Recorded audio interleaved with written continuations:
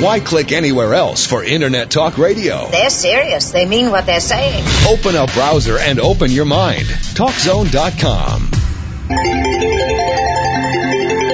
Welcome back to Mastering Ourselves with Keith and Charmy Amber. So we mentioned doing the pill, and just to help some of you out there, there's a natural rhythm method for birth control, and you can Google up cycle beads among other places. God, they are so cool. And you can figure out when the time you can have safe sex with, you don't need a condom or anything else, and it's real safe. They call it above 99% accurate. No other birth control things are this effective.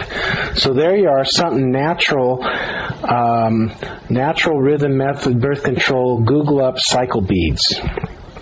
Now, marijuana, this is found out by some scientists, a bunch of scientists in New Zealand. They say we're having an epidemic of lung disease, lung cancer. And a lot of it, you get this big freight train of media on the cigarettes, but they say a great deal of it is caused by marijuana smokers instead of cigarette smokers. And marijuana, I told you about how I could massage people and feel their lungs and know that they were on marijuana. This is in the early 70s. So marijuana is 20 times more damaging to the lungs than cigarettes. And 20 times more likely to cause lung cancer. So how many of you knew that? So who cares that people say, well, it's not addictive. What does it matter? It's ruining your lungs every time you use it. So once again, I want you all to take a look at what the media does. Cigarettes is the big culprit. All the articles are saying how smoking's ruined your health. And marijuana is 20 times as bad as cigarettes. So you can smoke one marijuana cigarette or 20 cigarettes to equal the same amount of damage to your body. So why isn't everyone yelling about the marijuana cigarettes? And I can verify it because back in the 70s, the tight lungs, I don't remember any cigarette smokers that had this. And I would just say, once again, if the setting was right, it looks like they would have a cough sometimes, or, the shoulders and everything would be real tight. And I says, you notice this tightness here? I touch there. It's a little painful. I touch here. They go, yeah, well, I believe it's from smoking too much marijuana. You're doing that. And he goes, yeah, well, I do quite a bit. And I go, well, if you don't want this, and later on down the line what it's going to lead to, then you might want to lay off of that or slow way down on it. And, most everybody took it in good light and said, thanks a lot. But did you know that? It's something really worth knowing. And once again, all the ads and everything is against cigarettes. Who's talking about marijuana except for getting it medically acceptable? This is just ridiculous, isn't it? It is. What a zoo we're living in. You're listening to Mastering Ourselves with Keith and Charmy Amber, your spiritual lifestyle experts, offering a place to find sound answers to life's tough questions. If you'd like to call in for a reading, the phone lines are open, 1-800-336-2225. Don't forget to catch us Monday through Saturday, 7 p.m. Pacific, 10 p.m. Eastern, right here on CRN. There's a Sufi master who says some wonderful, brilliant things about ego. Sheikh Rajib. I'm sure I said that wrong. Nevertheless, we still love you.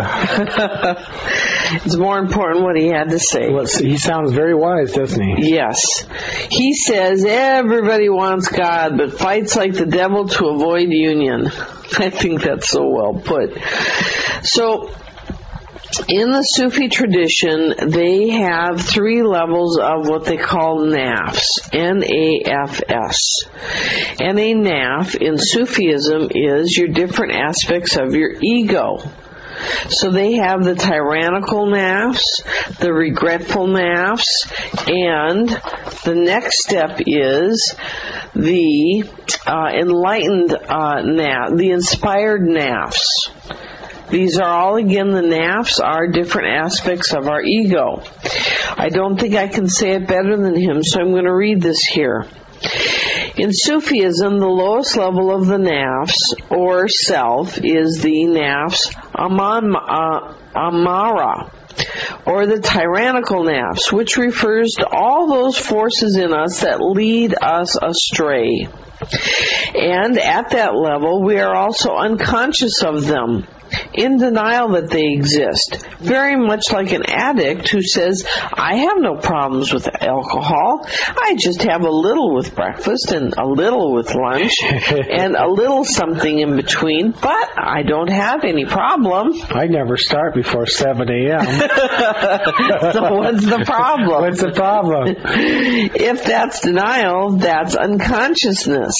That makes the tyrannical nafs so incredibly powerful, because they're operating and we don't believe they are. So we think that we're free of them. And, it's like this woman one time that I went to her class. This was back when I was a sleeping New Ager many, many years ago.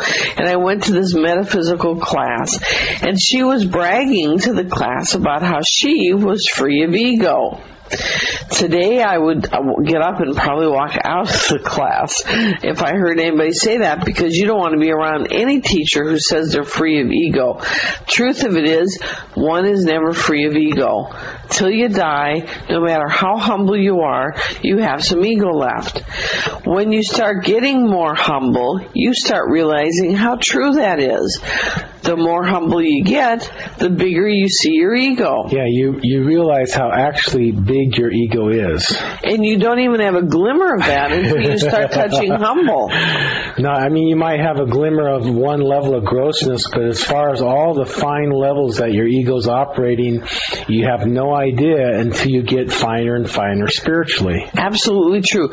Somebody who's truly humble, when they say, wow, you're humble, they'll look at you and roll their eyes and go, well, yes, I am humble, but I have a lot of ego to still work through. Now, when you hear somebody who's humble say that, you know that you have somebody who's pretty humble. I can only imagine the Dalai Lama saying some graceful thing like that. And man, that guy just, he's up at 3 o'clock every morning praying and meditating for you and me. That's right. For like 4 hours every morning. 4 hours. Yeah. That's not easy on the back or nothing. Nothing. God bless him. That's right. Great leader. And many of us are at that stage more than we'd like to think. I think it's a stage that one drops into, for example, when somebody cuts you off on the freeway, or when somebody is rude, or when somebody hooks your pride and makes you angry. We descend into that level of unconsciousness, so it's incredibly powerful. We find that righteousness covers this and makes us ignorant to it a lot too. We just go headlong because we think it's right, and we simply step deeper into this tyrannical side of our ego. Totally. That's totally, righteousness is dangerous territory. You really think that you're right, and so everybody should follow you. There's no listening once you've done that. Instead of you think right. You're right, and you're open to maybe there's something to add to that. Yes, which is different than I'm right, period. Well, I think I'm right, but what do you want to add to that? That's a whole different thing. Just a whole different point. Okay, next we have the regretful nafs, or the regretful ego parts. At this stage, you're more aware of it, but you're still caught up by it. It's like, I know I'm going to say the wrong thing. I hope I can stop. Oh, damn, here I go. And you start the sentence, and you know you should shut up. These laughs you're hearing over here are because we're remembering all the times when we've done the same thing. You go, oh, geez. And, you watch your ego in motion, and you go, I should not let myself do that, and you're doing it anyway. You're listening to Mastering Ourselves with Keith and Charmaine Amber, your spiritual lifestyle experts, offering a place to find sound answers to life's tough questions. If you'd like to call in for a reading, we're at 1-800-336-2225. Don't forget to catch us Monday through Saturday, 7 p.m. Pacific, 10 p.m. Eastern, right here on CRN. And you start your sentence and you know you should shut up, but you can't. You just do it anyway. In this particular stage, we at least realize that we are off center. See, this is better than the subconscious parts, because those you go, I don't react like that. Everybody outside you says, yes, you do. I don't react like that. I don't do that. But at this stage, you go, I do react like that. I know I shouldn't do it, but I catch myself, but I do it anyway.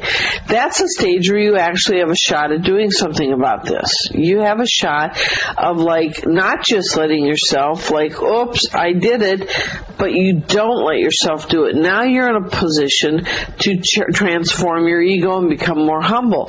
When you're about to say that thing that you know you shouldn't, you simply don't let yourself do it. That means you psychically well up, and the light side of you says, nope, not going to let that happen. Not going to happen. You know, they say that the nuclear wars that we really do need on the planet are the internal nuclear wars. And there are those out there that say you don't need to work on your ego, and, you know, it's just, if you just love and light your ego, it'll be better and everything will be fine. And then there's those that are a little bit more wise about the ways of the ego that say, actually, if we're going to have a nuclear war on this planet, we should have them, but they are internal nuclear wars. Against our ego. That's right. So, you know, to get anywhere with your ego that's stuck or has you tricked, you're going to have to be dissatisfied and chronically dissatisfied until you root it out and change it. You're the man or you're the woman to do it. Nobody else is. But you must be chronically dissatisfied with that. Many people and many groups, therapy groups and stuff, are trying to be busy covering that. Many new age groups are trying to cover it. Oh, you're okay. It's okay. Love yourself. But you must be dissatisfied to root out the problem that's in you. Otherwise, it owns you, and it has met no competition to its hold on you. Well said. Very well said. In that particular stage, we at least realize that we're off center. We're in the grips of something that is not our highest level of consciousness. You know, we all talk about the second coming of Christ. And the interesting thing about it is the second coming of Christ is actually when you and I choose to become enlightened. We all together are the second coming of Christ as enlightened people. It is our task, our duty, our job to become enlightened. And how do you do this? Just like what we're saying right here. You sit on these parts of your ego. That's how you do it, because as you do that, you sit on your dark side, which is what your ego is, and your light side gets more momentum. So I think many of us have seen glimmers, just vague glimmers of what it's like for the second coming of Christ. Let's say that we have children at a school and, you know, they don't have enough money for some necessary cause at the school, and all of a sudden you and another person get an idea and somebody happens to come to your house and you make cupcakes and make a sale, and the whole thing works out almost effortlessly because you all had your hearts wanting to help, even though you didn't know quite what you were doing fully at first. It all came together. 3 or 4 of you got together, just sort of worked with your timing, and you got through the financial crisis for the needs of the kids at school, and it just happened. That's the kind of thing like Christ consciousness. It's a higher power that sort of picks you up or picks the players up, puts them together, aligns them, makes them feel like doing that, makes them happen to want to do it, and they just sort of join and go, and the beautiful thing happens. So Christ consciousness, the second coming of Christ, is like a world where a higher voice, a higher knowing, orchestrates us in harmony on behalf of humanity.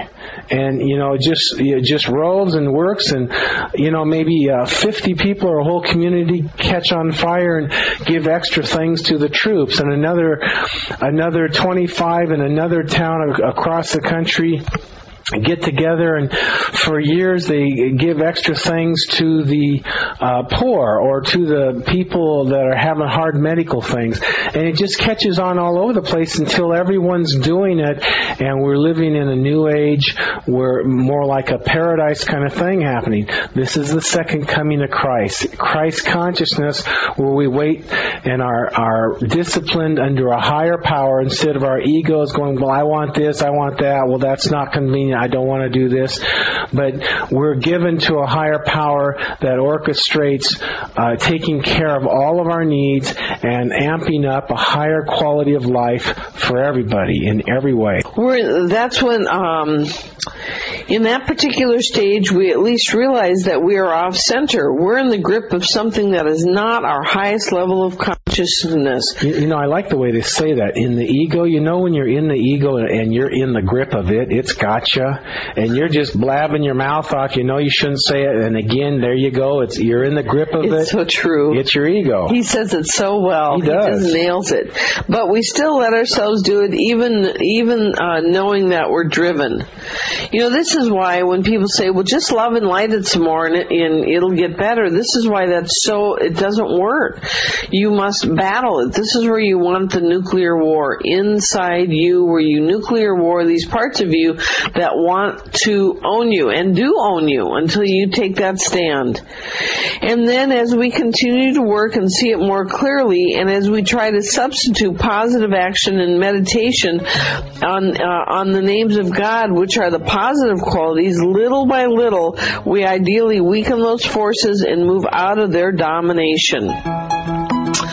We'll finish this when we come back from the break. Working on our ego. I'll tell you, this is a job that we do until we die. But you know what? After a while, you start getting the hang of it. The muscle gets exercised, and it isn't so hard anymore. At first, it's paralyzing. It's like, you know, geez, I don't want to do this, and you get all moody and everything. But after a while, you get more humbled, and you can grease through these things easier. It's absolutely true. You're listening to Mastering Ourselves with Keith and Charmaine Amber, your spiritual lifestyle experts. We offer a place to find sound answers to life's tough questions.